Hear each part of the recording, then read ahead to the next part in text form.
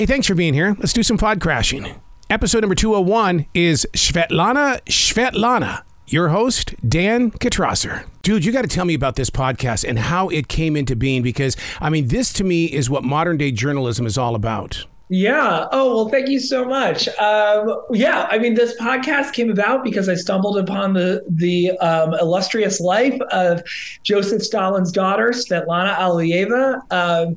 And I just never had even heard of her, and suddenly found that she lived maybe the most incredible life that I had ever come across. You actually got to meet her? Because, I mean, to us, I mean, she's always been that character that we read in headlines or in magazines. I did not get to meet her, so I'm sorry. Yeah, no, she died before. She died before I found out about her story. But in some ways, just as a woman named Rosemary Sullivan, who wrote a great biography of her called Stalin's Daughter, said that she would never have written the book if she had met Svetlana. And I kind of feel the same way. You know, it's like my love of trying to understand this person comes from trying to couple together all of the different wild chapters of her life from beyond the grave. So it's been a really incredible process. You know what's really interesting about what you just shared with us is the fact that I've always believed that people who write stories or put things down in notes and things, they're speaking to a future generation. And so for you to be moved by this and to create the podcast is absolutely 100%, when it comes to words are not for necessarily our now, they're for everybody in the future. Yeah, well, Margaret Atwood said, in the end, we'll all become stories, and it's so true, and then diving into her letters and her journals and her unpublished manuscripts, she ends her last book saying that this book is for the granddaughters and the grandsons, that they'll be able to hear my story and make human characters from history. And, when you read something like that, it just, you feel like history is coming right up from the page and smacking you across the face. Yep. Wow. To be in those journals, though, Dan, I mean, it's like, because I know I'm a daily writer, so I have 29 years of daily writing. When I go back to 1994, the scent of that paper, the ink, the paint that I put in there. I mean, what did you, when you were in those journals, what was it like? Well, the best part for me is seeing Svetlana was a voracious writer, and she was writing a lot in English, which was not her first language. So not only was she a writer, she was a rewriter. So what's great, if you've ever seen one of her letters or her journals or her manuscripts, is she, as you can see the Courier New font, and you can see the typewritten pages, and then you see the underlines, exclamation points, scribbles on the side of the page. I mean, it's just a mess. I mean, like, every page is just its own sort of Rorschach, test.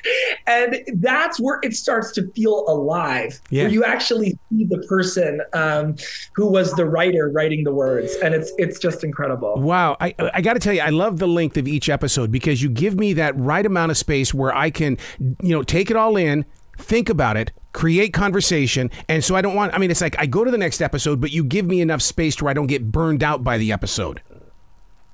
Yeah, well, that is, I will take the compliment, but it's definitely shared between me and my whole team of Allison Joy, Adam Weber, Catherine Isaac, Joe Batsilowitz.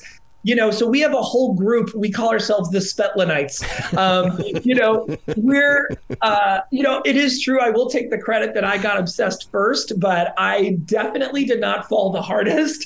And so, we've spent hours just, outlining, trying to craft, what are the episodes of her life, which is also, is like crafting story out of life is its own editorial choice. So, we hope that we're as honest as we can be about our perspective and what I'm bringing to the table, what we're bringing to the table.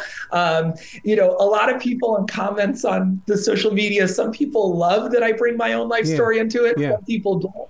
But I also think that that's the only way that I can be honest about this is someone's real life. And I never met them, and I am not objective. I am a storyteller myself. So there's a lot of craft that goes into it, and I try and lift behind the curtain. I think this is coming at such a perfect time because Russia is definitely back in the news again. And I bump into people all the time that talk about the former leaders. Stalin is definitely one of them. So to have this about Stalin's daughter, I mean, I can't imagine the culture shock to go from Russia to the United States. And the reason why I bring that up is because I see a lot of Ukrainians that are coming to the United States now that don't understand how Americans live. But they're getting, I mean, like the other day, someone from Ukraine discovered the lottery system. You should have seen their eyes. They won $5. I mean, well, that is sort of how, Svetlana felt. So, when she comes over in 1968, she had grown up in capitalism. She was the princess of the Kremlin, but she, wore gray and beige and lived in an apartment, and got whatever her allotment was. So when she arrives in America, she has a $1.5 million book deal, which is like $15 million today. And she has no concept of money. Now, that can go one of two ways. But you can, get a taste of capitalism and you're like, oh my God, I'm going to ride this all the way to the top. But for Svetlana, she was like, money? What is money? So she, she gives a couple $100,000 to start a hospital in India here. She pays off her new husband's debts there. Yeah. And, it's why some people will say that her life has this tragic end is that she ends penniless and in obscurity. But she never cared about money. She didn't understand it. She didn't enjoy it. She didn't want to be to live a ritzy life. And so in some ways, she also got what she wanted, which was to be out of the limelight and to have her own life. So it's complicated. And definitely her story of someone who's never fully capitalist, never fully communist, it's complicated. And there's a lot of resonance today. Yeah, I'll tell you a fascinating part of your podcast, and I really kind of chuckled like a child when I came across it, was that that she got married 3 weeks after landing on American soil. I laughed at it because 3 weeks after I got divorced, I got married again, but I've been married for 30 years. So I mean, I'm sitting there going, "Oh my God!" When you know. You do know. So I'm anxious to find out because you dug in deep with her journals and stuff. What was that choice? I mean, 3 weeks and then she's married? Yeah. So, it actually was, it was about a year that she lived in America on her own. So she had a little bit of that buffer. But where the 3 weeks comes in is she was a big celebrity in America. She was the Soviet princess who defected, and she got letters and telegrams and phone calls from people all over the country. One such person was a very strange, very mystical woman named Olgavana Lazarevich Hindenburg Lloyd Wright. Wow. She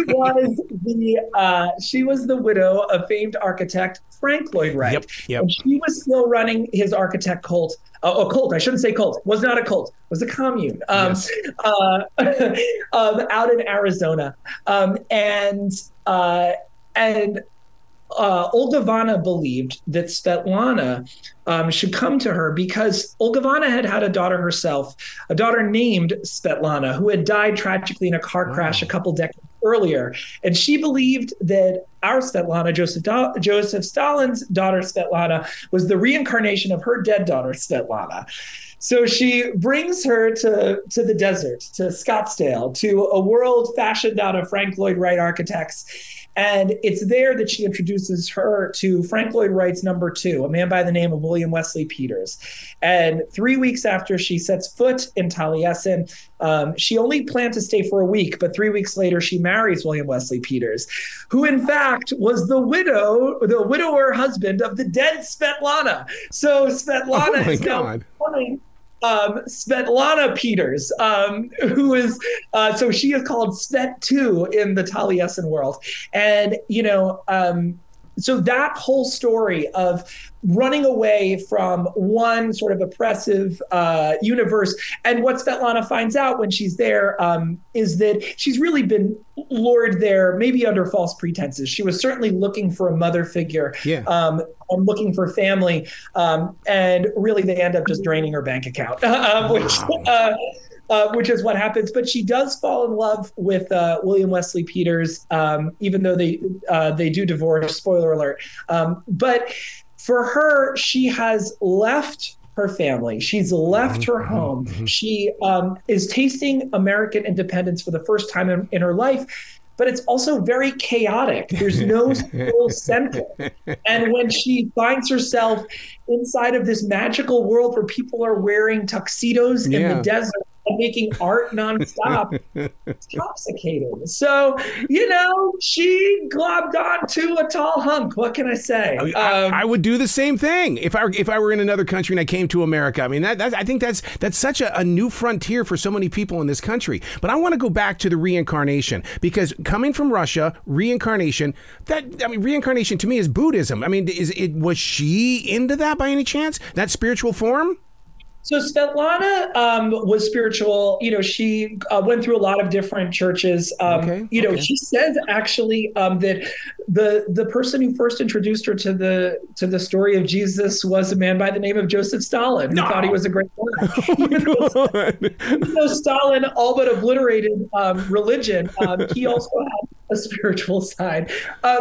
But Svetlana definitely, and she writes about it in her books, that that she was born with this spiritual center. Now, whether or not she believed in reincarnation, that's not really Svetlana's bag, but it is Olga Vanna's. So Olga Vanna, Lazovich Hinzenberg Lloyd Wright, was born in Montenegro, and she in the turn of the century, and she always wanted, there was great tumult in that area of the world. We're talking the end of the Tsars, Russian Revolution. Yep. You're an aristocrat one day, you're being, beheaded another day. So she was always yearning for the power of immortality, for that higher plane to live forever. And she found her leader by the name of Georgy Gurdjieff, who was an Armenian mystic who believed that through the power of dance and through pain, real physical pain, you could elevate yourself. Gurdjieff is a major mystical thinker that many people study in their own right and through all the things that he had studied. But basically, it's through Gurdjieff that Olga Vanna starts to get in touch with her inner mystic. Yeah. And so when she then moves to America and falls in love with this architect, Frank Lloyd Wright, it's like you have this famous architect on one side and you have this mystic on another, and they're going to change the world. So she outlives Frank Lloyd Wright and then uses his fellowship, the world he called Taliesin, uses that fellowship and that community to bring her version of Gurdjieffian mysticism into practice. So now she tells everybody, she leads everybody. They have to make confession to her. They have to dance. You must dance. Yeah. She tells them who they are allowed to sleep with, who they're allowed to marry. Wow. She even to limit the amount of children. She even forces men to have sex with each other, which for me would be fantastic.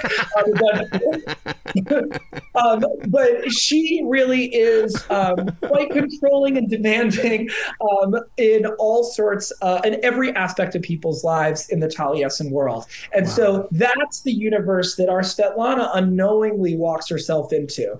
Olga Vanna was always seeking somebody to claim the spot of her deceased daughter, Svetlana, and she hoped that with this new Svetlana, not only would she have her daughter back, but also Svetlana would come with some money because of her book, and also notoriety, because the only way that the Frank Lloyd Wright architects could get customers was by having lavish parties in the desert. And, wouldn't you go to a party in the desert if you learned that a dictator's daughter was hanging out there? Absolutely. Absolutely.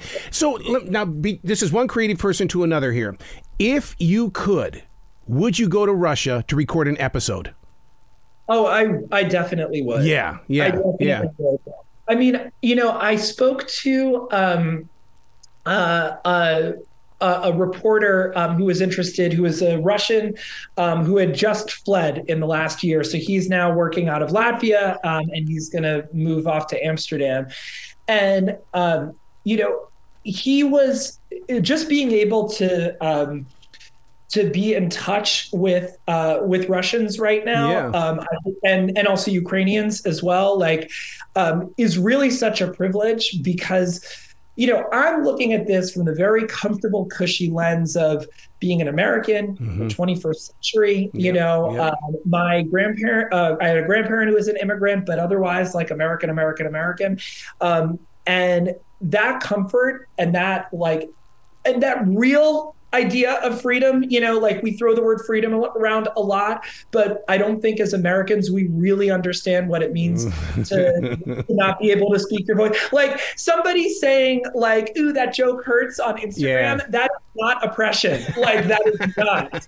Like oppression is being locked up for the rest of your life. Navalny is in solitary confinement. Like that is oppression.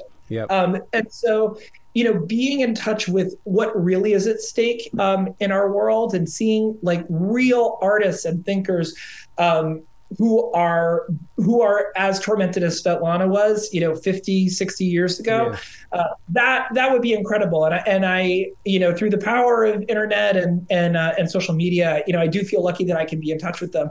But I would love to, walk the walk that Svetlana did. And wow.